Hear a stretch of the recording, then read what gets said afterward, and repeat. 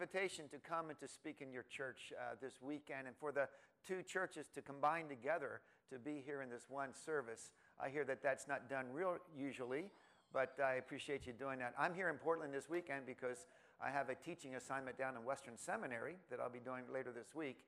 But this day was free, and thank you so much for allowing me to be with you and to share with you about the world of missions. If you have your Bibles, would you please take them out at this time?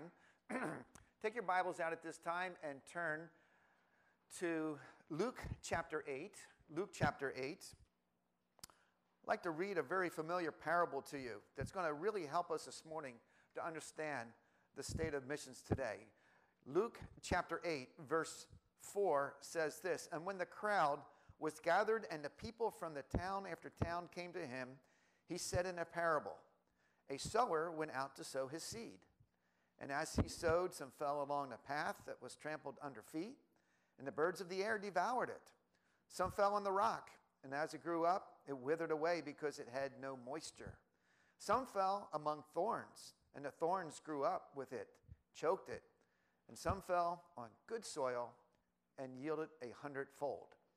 And he said, as he said these things, he called out and said, he who has ears, let him hear. Now, it's interesting that this parable Jesus actually gives the interpretation to. If you go on and read a little bit further down, in verse 11 it says, now the parable is this, the seed is the word of God, and the ones along the path are those who have heard. Then the devil comes and takes it away, or snatches it away, and the word from their hearts, so that they may not believe and be saved. And the ones that fell on the rock are those who, when they have heard the word, receive it with joy, but these have no root, and they believe for a while, and in a time of testing, they fall away. As for what fell among the thorns, they are those who hear, but as they go on their way, they are choked by the cares and riches and pleasures of life, and their fruit does not mature. And as for the good soil, those are those who, hearing the word, hold it fast in an honest and good heart, and bear fruit with patience.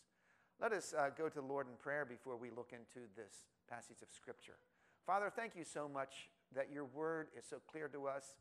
We thank you for this parable from Jesus that helps us understand not only our individual hearts, but also the conditions of hearts around the world as we look at what's going on globally. So we just pray that you will open our hearts and minds to this as we look at this passage, that we would know much more about what's going on in the world and also know our part in engaging that.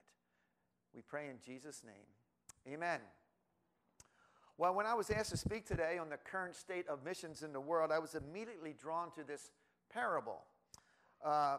We need to remember that missions has gone on in the world, and there's like 55,000 missionaries from North America that serves long-term overseas currently all around the globe. But missions should not be packaged in a business type of atmosphere, or think that it's really a business world and how we conduct business with, return on investment being seen as the end of what we're trying to do, the bottom line. But rather, as Jesus portrays in this parable, the idea of a harvest, of a farmer, of a sower, of a crop, of farming, of organic processes taking place, that is a good way to view the world of missions for us as well. And when you think of the world of missions, you probably hear missionaries come and go and give their story, and it might get confusing to you as to, what's really going on in the world of missions.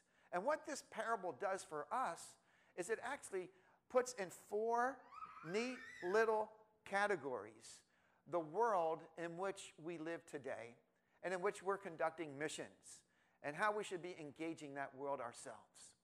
Now, this parable actually can be applied in 2 different ways. As you well know, you can apply it to your own heart, to our own individual hearts. And I suspect that even in this congregation this morning, there's probably those that are represented in every one of these soils. Most likely there is. But besides the individual personal application of this parable, I would like us to look at the bigger picture. I'd like us to look at the global picture.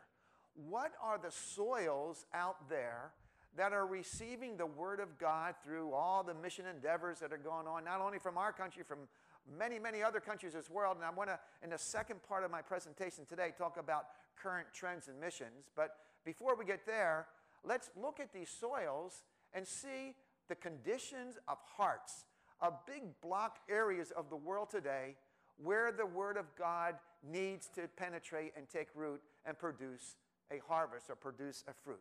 So, understanding the harvest today from the parable of the soils is what we are out to do. And let's look at the first soil that we see here. But actually, before we get to the first soil, I want to say this. In your Bible, it probably says right above that parable, the parable of the sower. Does that say that in your Bible? Parable of the sower. Why is that there? And the reason that that little title is there is because in the parallel passage that you find in Matthew chapter 13, as Jesus gives the explanation or interpretation of the parable, he says, now the meaning of the parable of the sower is this. And so Jesus calls it the parable of the sower. So we call it the parable of the sower. And that's right and the right thing to do. But we could just as readily call this the parable of the soils. Because there's really three elements here. There is the sower, which is pretty constant. And there is the seed, which is the Word of God, which is constant. But the soils are those things that are variables. Those are the things that are different here. And for us this morning, we would like to take a look at the soils where God's Word is being implanted today by those that are out sowing the seed. Now, you know who your missionaries are. You have a missionary board in the back here, and they're out. I saw there's all over the world is where you have about 10 or 12 missionaries that are represented by at least one of the congregations here. And I even have a son in Malaysia, a daughter in Thailand, who are out there doing the sowing as well in these soils. So just try to apply this to maybe some missionaries you know or the mission program as it is performed here by this church. So let's take a look at these soils. And the first soil that you see that Jesus mentions is the path. He says that some seed fell on the path. And the degree of reception of the soil into that was that it was actually just trampled on and the birds snatched it up. In other words, you see strong imagery here of just rejection of the seed as it fell on this path. Now, back in the days that Jesus lived, the farmers had much smaller farms than we did, and they had these little pathways throughout their garden areas, and they walked those paths to throw the seed, and obviously some would fall down on the pathway. And yet that was a place that was non-productive. Very little of any seed resulted there because, as Jesus says, the devil comes and takes it away so that they may not believe and that they may not be saved, it says in verse 12. How should we understand the block of peoples in the world today that represent the path, the hard place, where there's no growth, where there's hardly any results at all, no production, and no harvest? And I believe that as you think of the big religious blocks in the world today, the world religious traditions, that these are the places that represent the path. Areas of the world that are steeped in Hinduism and Buddhism and Islam. Those are the paths that need to be sowed. Even though the seed is dropped there by the sower, we find that there's very little production in those areas, and those are hard places to minister. And some of your missionaries probably minister in the paths, in the places where Hinduism, Buddhism, and Islam are the predominant religions. Now, when we think about the world religions today, we know that if you were to group those three religions altogether, you would have well over 3 billion people in the world. Almost 50% of the world population would be represented by these strong religious traditions that, quite frankly, are very, very hard for people in them to see that the gospel is true for them. And so Islam, Hinduism, Buddhism, Sikhism, these religions, up to, I said 3 billion, actually it's probably more like 4 billion people, are within this group.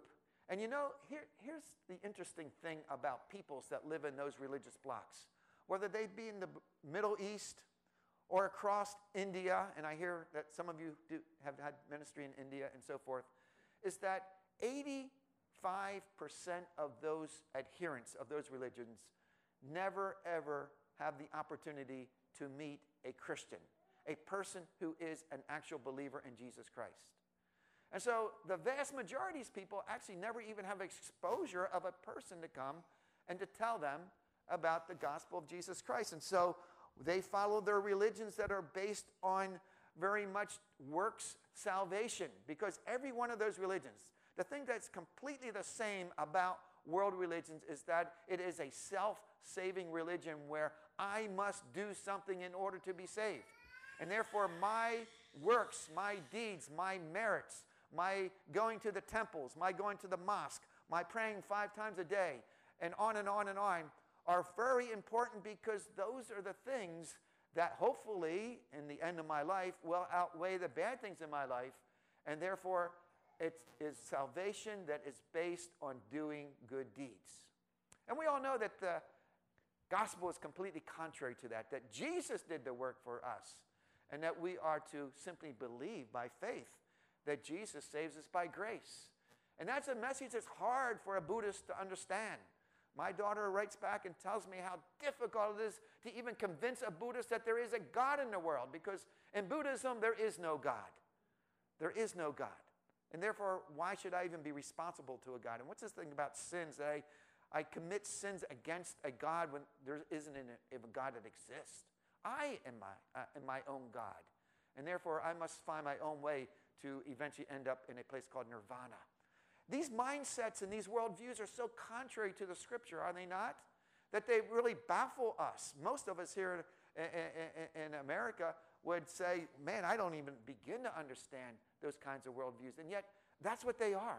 Do you know right here in America, there are now over 3,500 mosques where Muslims worship. Well, it wasn't that many years ago, maybe 20, 30 years ago, you could probably count on your hand how many mosques there were. But now they're just proliferating all over the country, and whenever you see a mosque, remind yourselves this, that those people in there think that by following the 5 pillars of their faith, that somehow they might get saved, but they never have the assurance that they're saved. Even to the point of their deathbed, they will not ever know if they're saved or not. And so we find that the pathway where the seed falls, is a really, really hard place for the gospel to enter and to actually begin to gain root.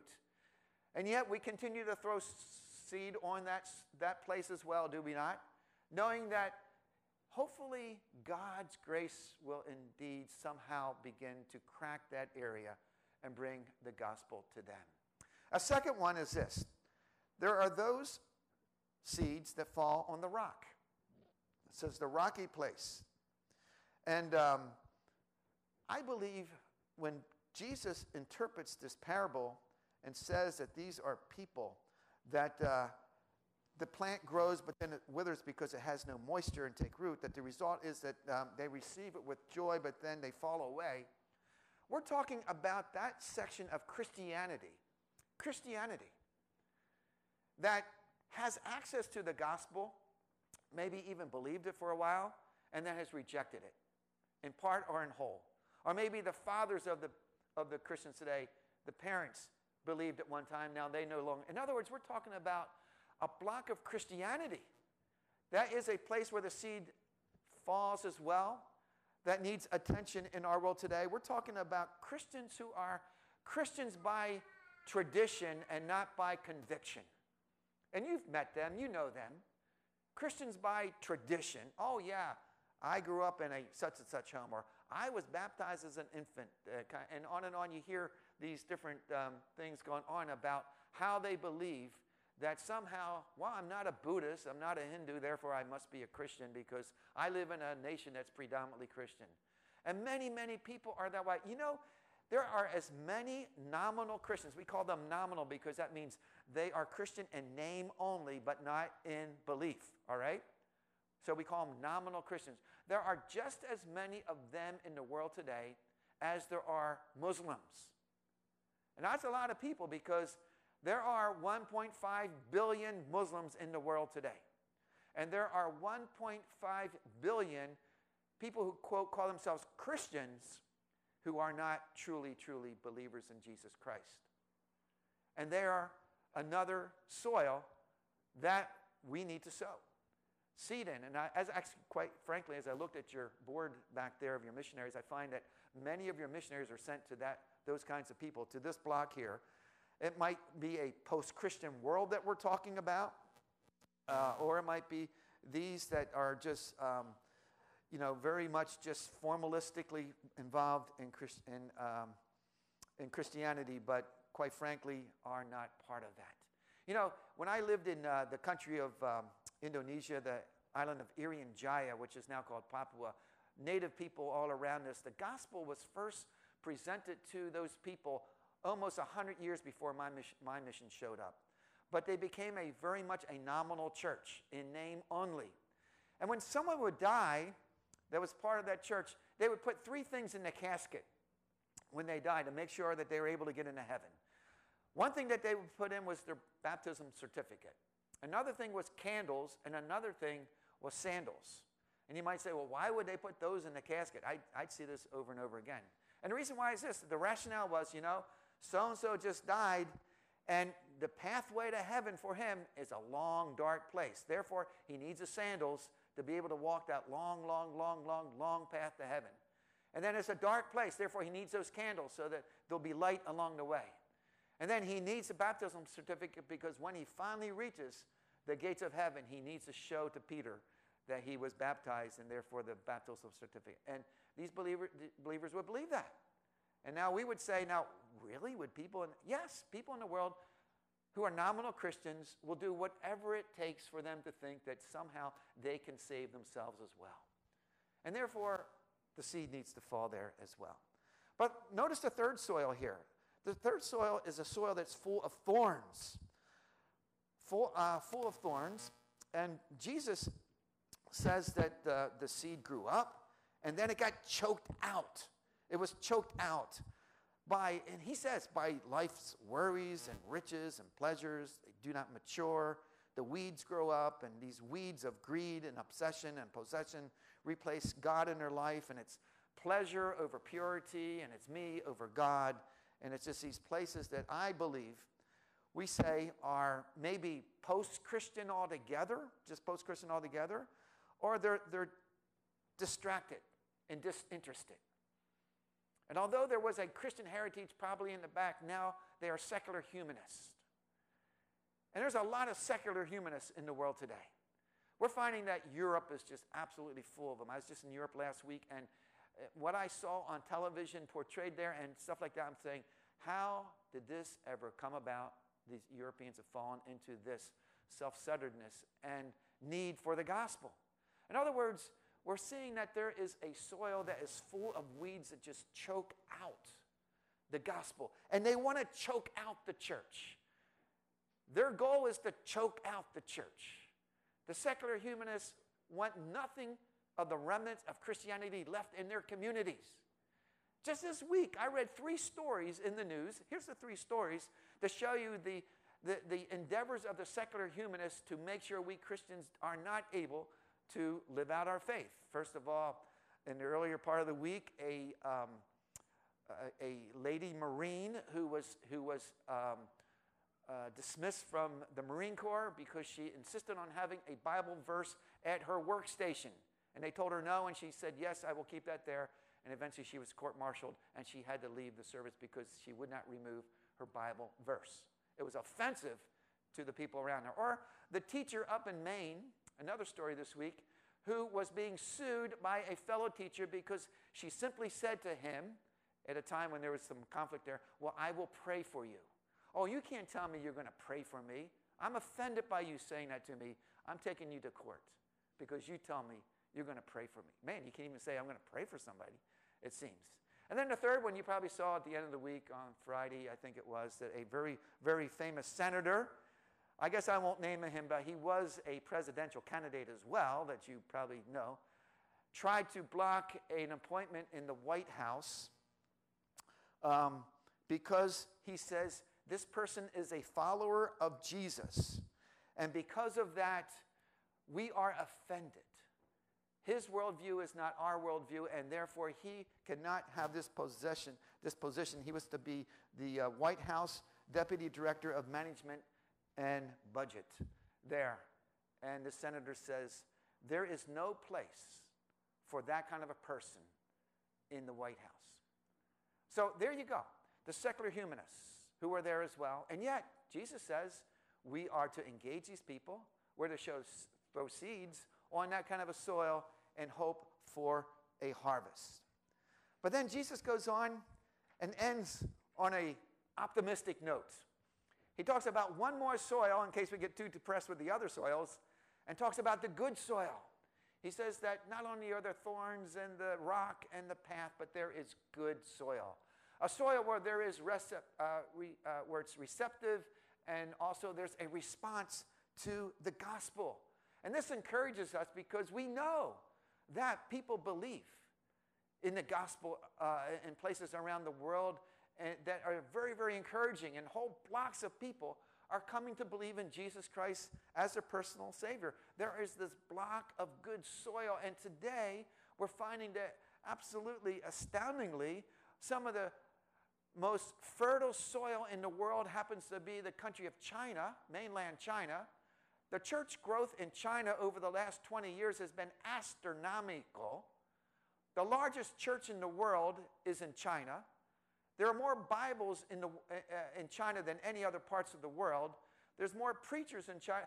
China is now the biggest church in the world, and it's growing just the preponderance of population that is there. When you say that there's 100 million Christians in China, well, that's a lot of Christians, and although that's like about 8% of the population is there, the church continues to grow in just an astounding way. Or the Sub-Saharan Africa, another place that the soil is very, very fertile. And back 40 years ago, maybe 20% of that, 25% of that area was Christian. Today, it's well over 60% and growing. The majority of people that live in Sub-Saharan Africa happens to be believers in Jesus Christ. Who would have ever thought that we used to, remember years ago we used to call it the dark continent? Remember that? Don't call it the dark continent. You know what the dark continent is? The dark continent is Europe. Europe, 5% of Europeans attend an evangelical church on any given Sunday. 5%.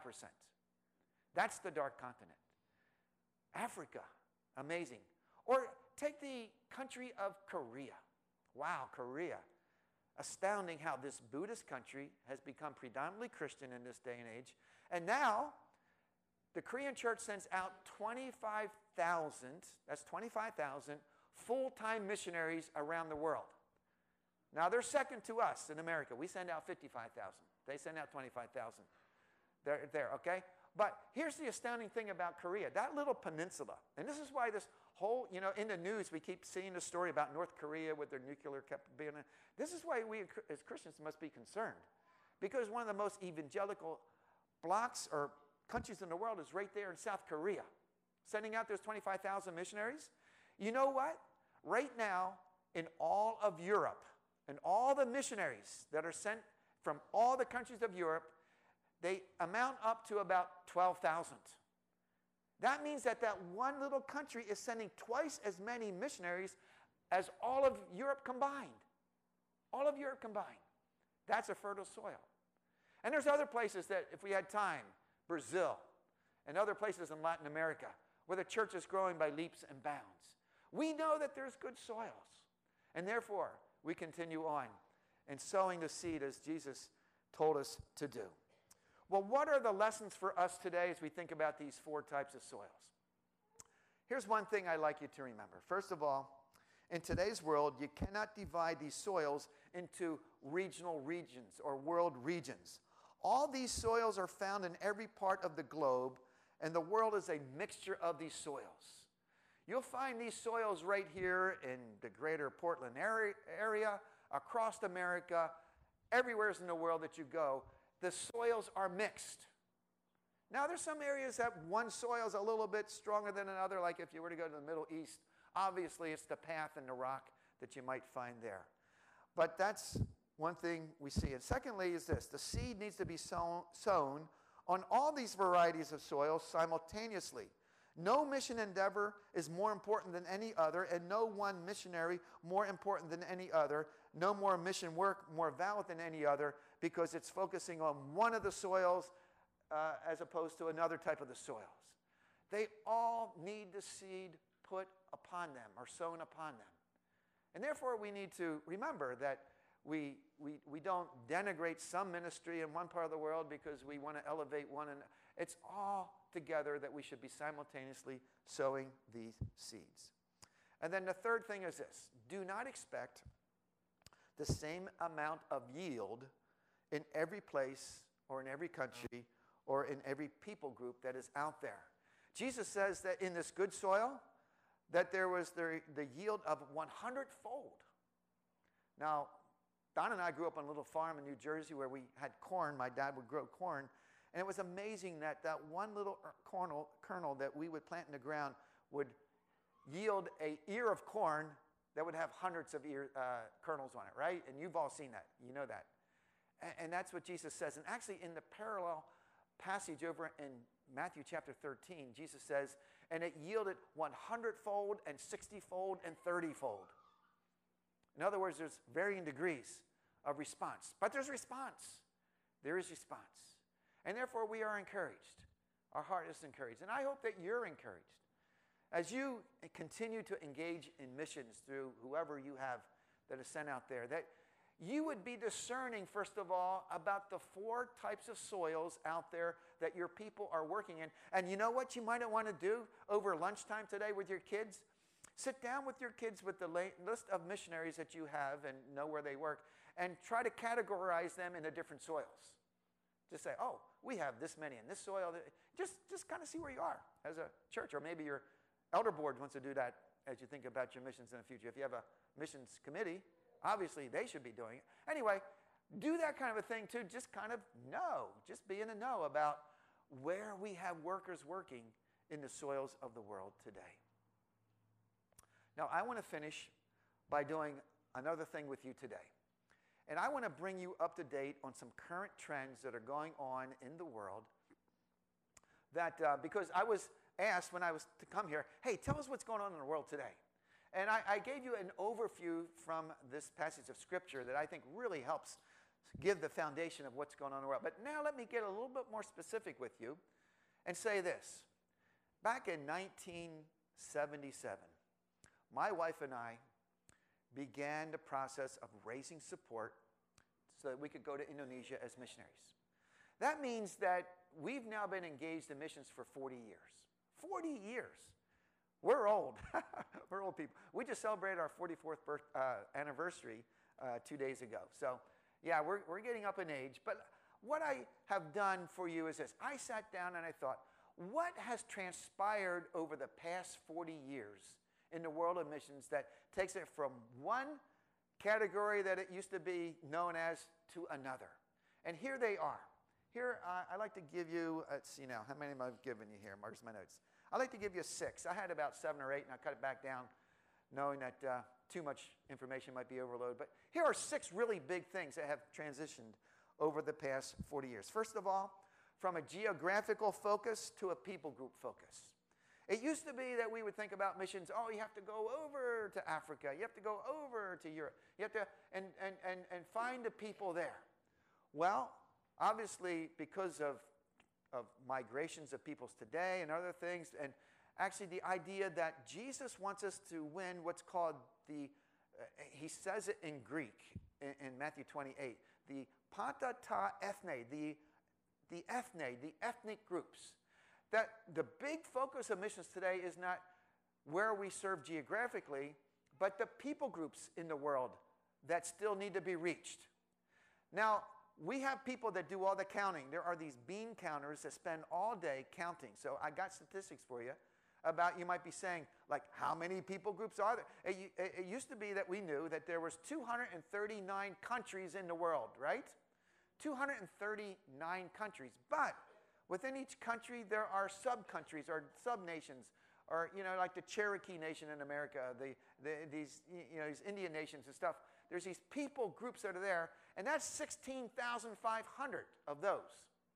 Therefore, we know that our task in the Great Commission is to implant the gospel in every people group on the earth today. Now, we know that 9,000 of those people groups have been considered what we call reached. Okay? But that still leaves another, 6,000?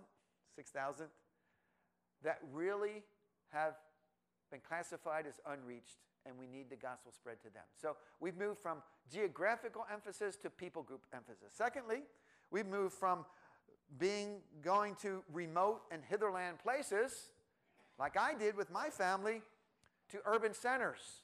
Because over the past 40 years, the world has urbanized, and now not only is half, but more than half of the world is living in urban centers like this greater Portland area and so forth, urban centers. So we meet people where they are, and although I took my family to a very remote island and we worked with peoples that were way up in the hills and the tribes and stuff like that, now the tribes have all come down to the coast and they're all living next to the city, and therefore the emphasis needs to be not on pioneer missionaries to the hitherlands, but pioneer missionaries to the greater cities of the world.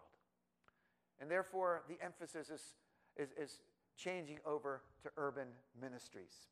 Thirdly, from primary being long-term service in missions to a flood of short-term and digital engagement.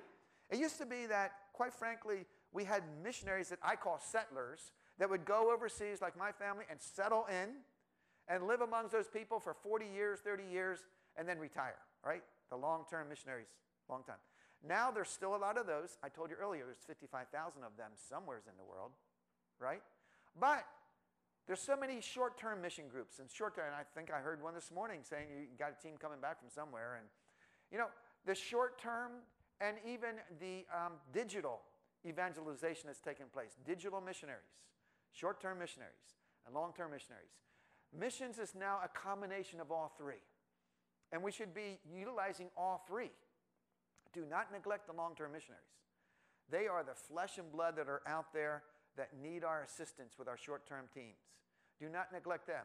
Sure, engage in short-term missions. A lot of benefits for that. But also the digital missions that are going on. We live in a world that has become very, very sophisticated with the online stuff and all. That's an important part of ministry as well. So from long-term missions to short-term service and also to digital missions is now a trend. A fourth one is this.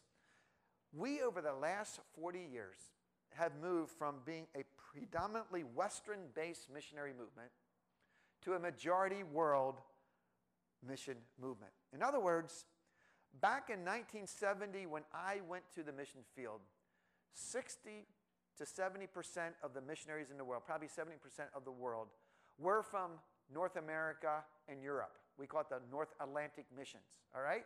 It was like monocentric, European, Caucasian missionaries going around the world. That was 40 years ago. Today, it's just flipped. It's just the opposite. 30% are in that category, and 70% are from the rest of the world, from the majority world, from Brazil, from Korea, from Nigeria, from the Philippines, and on and on and on. All these, we call it polycentric missions. That's a new word you might hear in the future. Polycentric missions is that there's many, many different centers that are sending missionaries, and praise God, the onus is no longer on us in the West to do all the work in missions, and although we still have as many missionaries going out as we did 30, 40 years ago, they are joined by so many from the other parts of the globe that we're not only ones, we are now the minority in the work of missions. And so when you send missionaries out overseas now, most likely they're going to be on a multicultural team.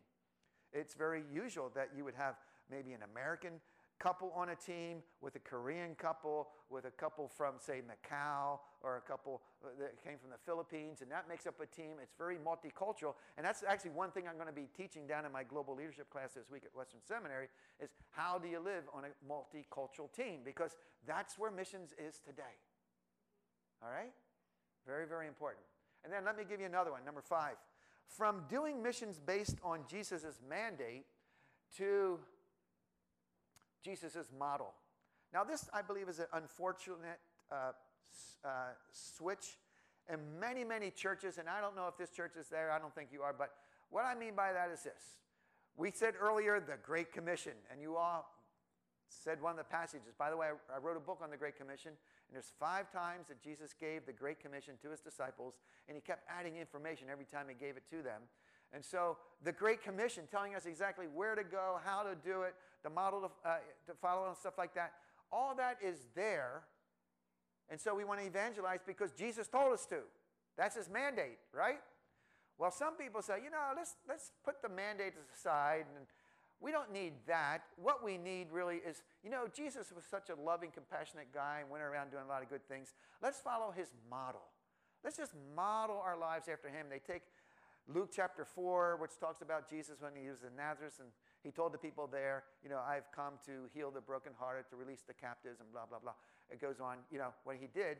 And people say, oh, that's what we need to be doing. All these really good things. Rather than proclaiming the gospel, let's just help people with their physical, social needs. And there's been a real shift in that way. And so much money in missions now. We've just done some research on this in the group that I'm in. It's easy to get money for those engaged in that model type ministry, those good compassionate works, than it is on the mandated things of evangelism, discipleship, and planting the church. One last one. From overseas, as being primary, going over to being missional. Well, our church is a missional church. We no longer send missionaries anywhere. That's fine. We're just kind of being intentional here in our community, and we're helping out our community in many ways. And hopefully people will catch the gospel through what we do. And that becomes a primary emphasis. So from missions to missional. And that's another thing that's a danger that really takes a lot of discussion for us to kind of work that through. But let me close with this. I know that we're really coming up to the end of the hour. I had one more little segment for you, and that's this. What is the global context then that all this is taking place in? What's the global context of really being shifting around the world that our witness to the world, our missionaries in the world are facing? I'm not going to talk a lot about these. I'll just kind of list them. I have 7 here. First of all is international migration from south to north. Peoples are migrating on an unprecedented rate than any time in the history of the world because we have the technology for people to do that. And for 500 years, people migrated from the west and from the north to the south because of colonization. Now it's just the opposite. People are migrating from the south to the north. And they're taking advantage of all those avenues that were built by the north to the south, and there's reverse migration coming this way. And so be expecting many, many more people from southern countries, from Asia, from Africa, from South, to be coming our way because it is a flood of people that cannot be stopped.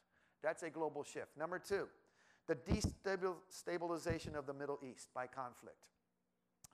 Destabilization of the Middle East. As we well know, you see it in the news almost weekly, and you just look and say, when is it all going to end? Is there ever going to be able to bring peace and stability to that part of the world? And it's still going to be a lot farther off. And it continues to be destabilized, and it makes it hard for us to have a witness there. Third one, the de-Christianization of Europe. Over the past 40 years, after World War II, and especially the past 40 years, we've seen that Christianity has decreased, shrunk, decreased, to the point that hardly anyone goes into those magnificent cathedrals anymore. And quite frankly, it's just Christianity has become a thing of the past that they have left. And they become secularized, and now human secularism is really the predominant belief of those areas. The fourth one is this. Diminished number of Christians in the Middle East. And this is by war and by ISIS. About 30 years ago, there was 14 or so % of the Middle East was Christian. Yeah, they were Coptic Christians and other things, but they were Christian. Now today, it is 3%. Because of all that's gone on with ISIS and the wars, and just 2 weeks ago, you read about the killing of 20 Christians at a bus in Europe, and on the stories are of Christians being martyred, massacred, killed, forced to flee, and we just see that this is a big area of the world that was more Christian than it is today. Number 5, evangelization of sub-Saharan Africa and China. I kind of talked about that earlier, so I'm not going to go there. Number 6, the affluence of Europe, of Asia. It's astounding to see the shift of wealth in the world from Europe and America to Asia. But it's happening. And all you need to do is take an airplane ride there to see. I mean, you stop and you land in the airport in Seoul, Korea, or in Singapore, or in Tokyo, and you say, man, this is a beautiful building. Everything's spanking brand beautiful, high tech, really well. And then you land at this place like 2 weeks ago, I was in Edinburgh, Scotland. That place was the pits. The airport was the pits. And it was just a mess. And I'm thinking, what a contrast between the shift of wealth. And you can see it by indicators like that. And so, when President Trump was running, I'm not getting political, he says, man, we have nothing but third world airports here in America. Well, he's right. I mean, if you go back to that part of the world and see what other parts of the world are doing, it's that way. The affluence of Asia is rising, and therefore, as the church continues to grow in Asia, the money's going to be there as well. And people are predicting this. In 2050, the largest mission force in the world will be from China in 2050, and the most money going into missions will be from China. It's all shifted that way. One more, and then we're going to quit. Number 7, the growing revivalness or Pentecostal or charismatic movement, especially in Latin America, but all over the world. We're finding that the church today is more charismatic in its makeup than non-charismatic in its makeup. It's just the way the church is. And that's that part of the world. They love that more expressive type, emotional Christianity. And that's the Christianity that you're going to come up against when you go to those areas. All right? So I am sorry I've taken a lot of time.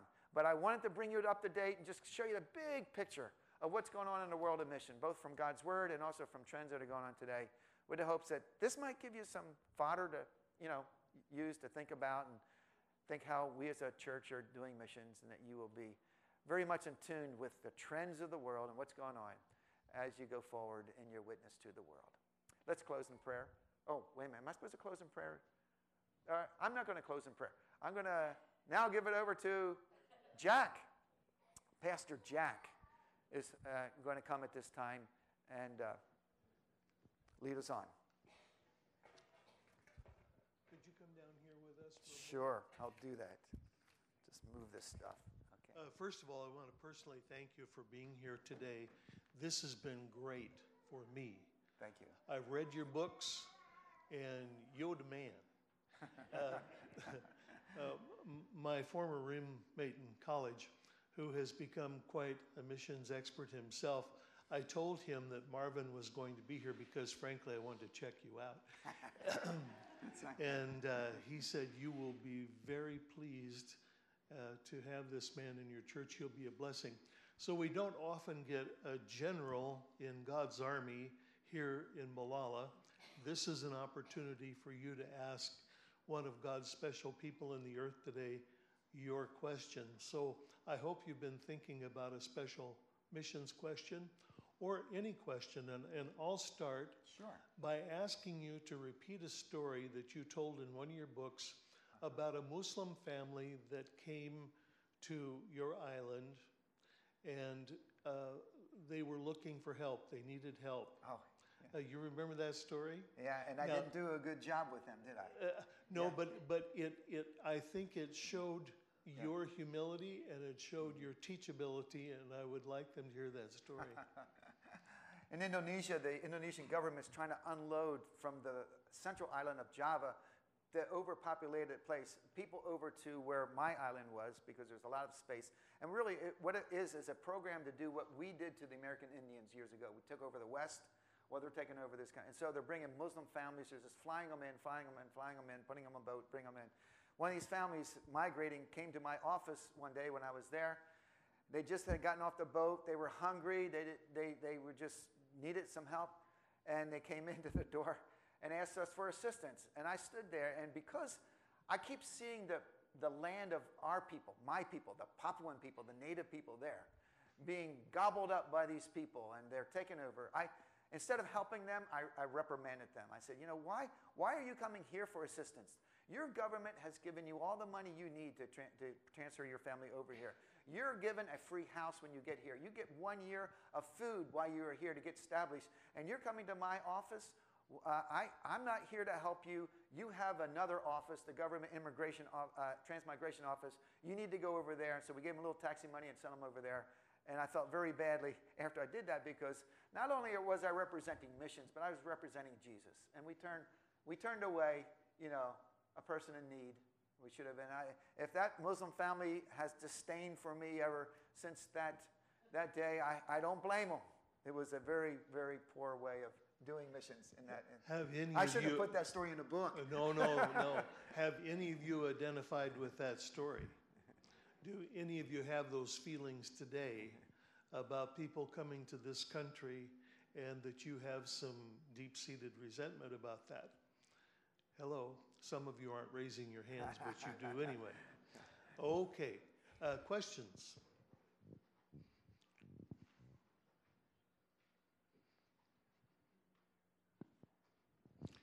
You want to work with me?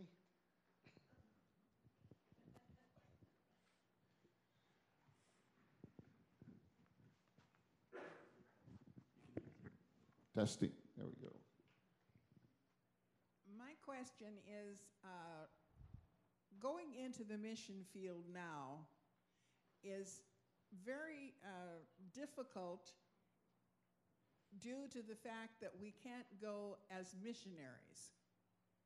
We have to have a cover story to be able to get into some of these countries. How are we dealing with that? Yeah, there is a good portion of the world that you cannot go as a missionary any longer. Now, there are places that you can. For instance, my daughter and her family, they're working in Thailand. They're there as missionaries, and they're fine in Thailand. But if you just go over to Malaysia, the next country over, no, you cannot do that. So you're talking about that part of the world and those part of the world. And so there's a lot of creative ways, and we call it creative access ministries, that people are trying to do to go there. Some are doing what we call business as mission, or missional business, where they're going in there in a business platform and performing business, but they're trying to start a church on the side. And that's probably the most popular way to do it.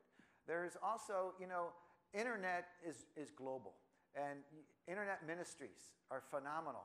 And these countries that think they can block missionaries out, well, they can't block the message out. And so the message is being sent by, say, even the internet, or by radio and television programs. In the Middle East, there's a Sat7 television station that broadcasts Christian TV programs all over the Middle East. People love them because they're top-notch and done well, with a subtle Christian message always there. So there's just a lot of different ways that we're being very creative. And one thing I like about American missions is because we in America like ingenuity. We like ideas. We like enterprise. We like to think things differently. And a lot of different parts of the world doesn't do that. But we have that strength. And so we've been able to, I think, continue to have a good impact on the world because of creative thinking in those areas. Now, I understand that Costa Rica is sending coffee businesses over. How do you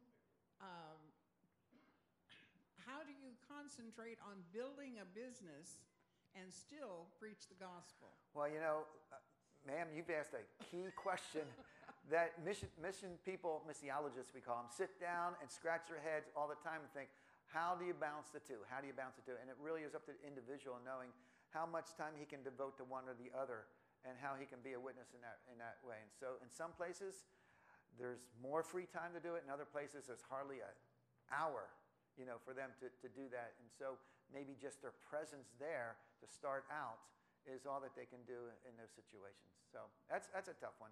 There's no easy answer to that. Okay, I see a hand in the back.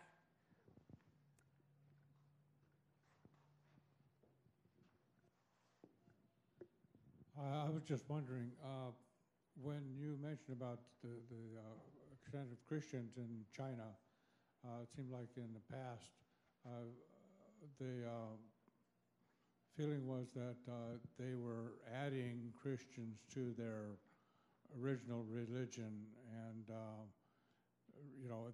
rather than being genuine converted Christians. Right. Yeah. What is the status today?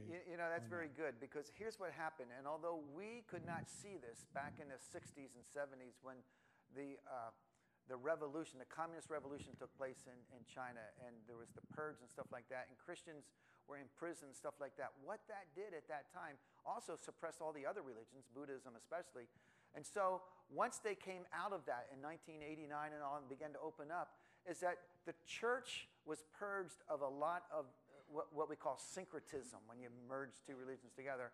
And what you have now is a much more pure faith in the church in China than in the past, because they went through this purifying stage of going through and just purifying the church of all those that really, really were not true believers, the nominal believers.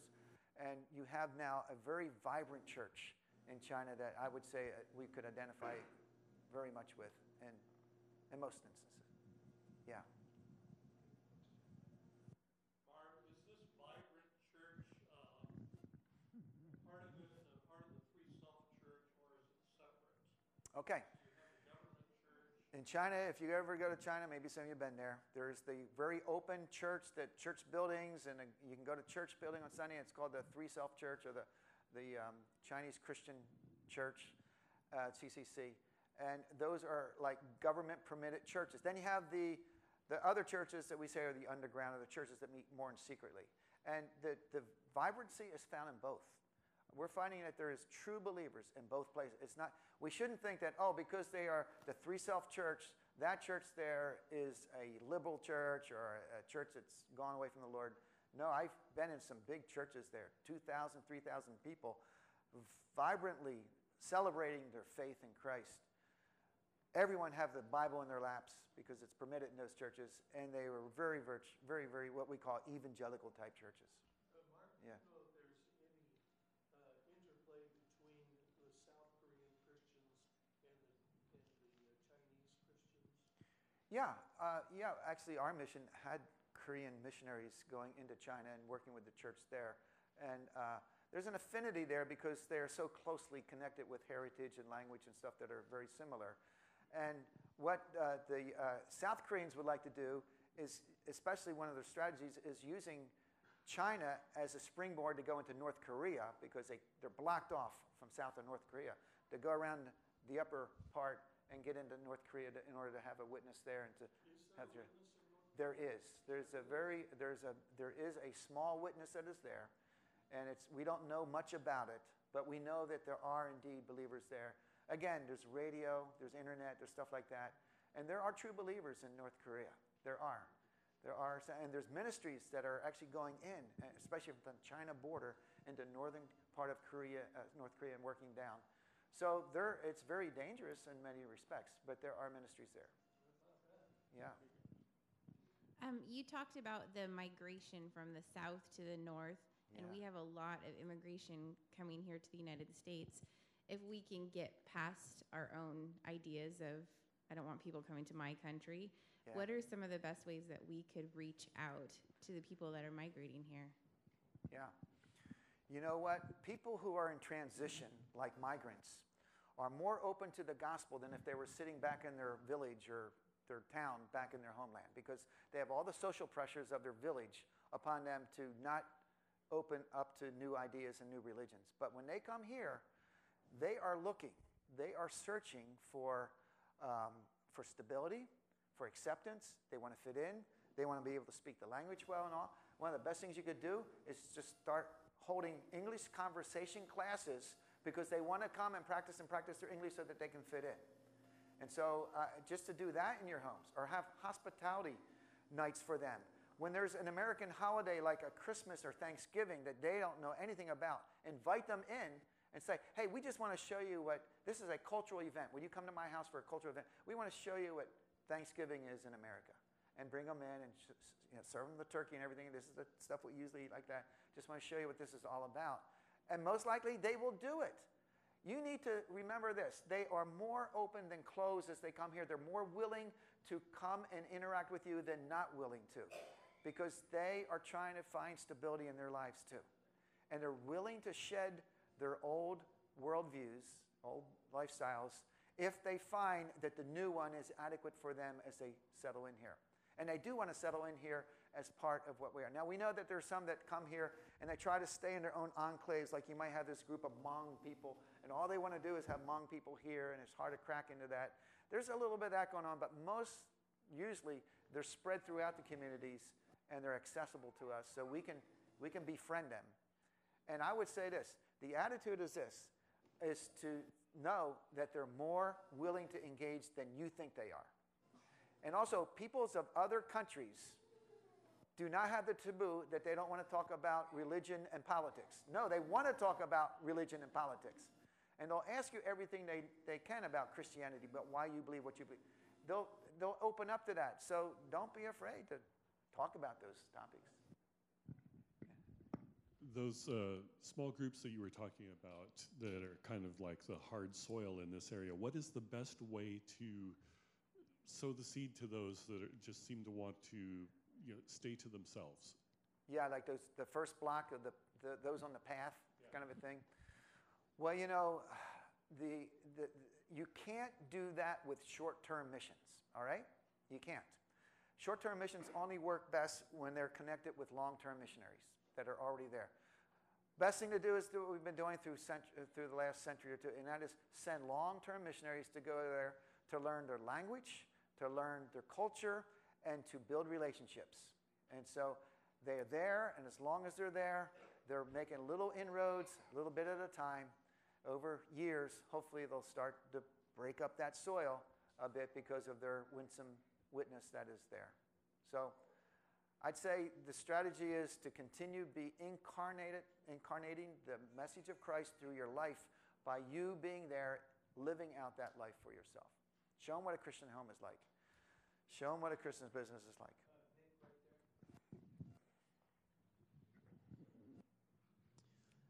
I hear the United States being called a post-Christian country these days, and I'm wondering how many Christians from other countries come to the United States to evangelize here. Well, this might surprise you. America receives more missionaries into America than any other country receives missionaries. There are more missionaries that have come to America from Nigeria. You find them. They're down probably in Portland. Nigeria, from the Philippines, from Brazil. We have more missionaries coming and serving in America than we even send out to other countries. So there's a lot that are here. You may not know them, but they're around. And so they're here doing their work. Now, many times they're working among their own people group, their own peoples. You know, if it's a Korean, he's in a Korean community and he's trying to win Koreans for Christ in his community. Or the Filipinos, so they stay maybe within that group, and that's why you don't know a lot about them. But at least they're here and they're doing that, because we're not doing that many times, so let them do it, Yeah. Yes. Thank you first for coming. I have kind of an observation and a question. It seems to me, and I don't know if this is accurate or not, but countries that are non-Christian subdue the women and children, and often they're not treated very well. And I'm just wondering if the coming of Christianity, it's been my thought that the status of women and children increases a lot and are treated much better with the coming of Christianity. I'm wondering if you find that's true in these countries. That statement is true, absolutely true. Categorically true. It is liberating for the women in those cultures when they become a Christian community. And they're elevated to a place of being honored and to be seen as equal with men. You know, most of those places, the woman is seen as a almost a subhuman in the fact that she's not a male, therefore she's not as good as the rest of us. And so there is that liberating thing. Polygamy ends, voluntarily most of the time. The chief across the street from me, when I first went there in 1978, he had 5 wives. And that was pretty typical. Every 10 years, he took a new wife that was younger. So he had all these younger girls. It was kind of a way to do it. But those women were treated like the pigs in the yard. They were not, they were just not valued at all. Christianity changes that and gives women a place of status that they wouldn't know earlier.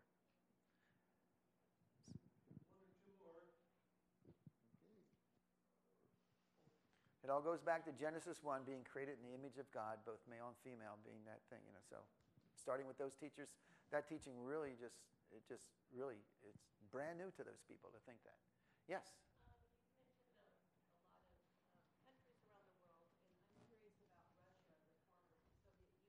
Yes.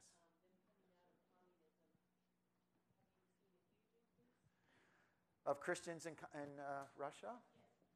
There's been a lot of newer ministries going there that actually are finding now that they're getting more and more restricted by the government and what they do. And so there was a real surge in the 90s and 2000s.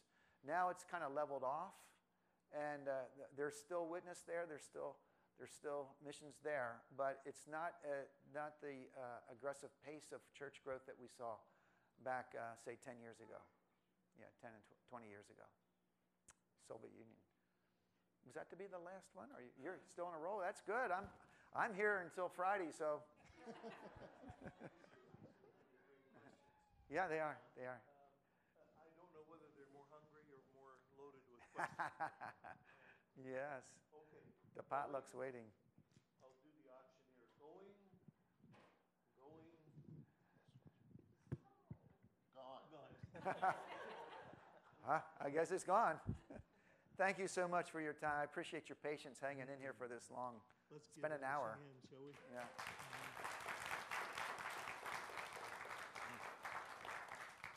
Let's pray for Marv, and then we'll pray for Emil.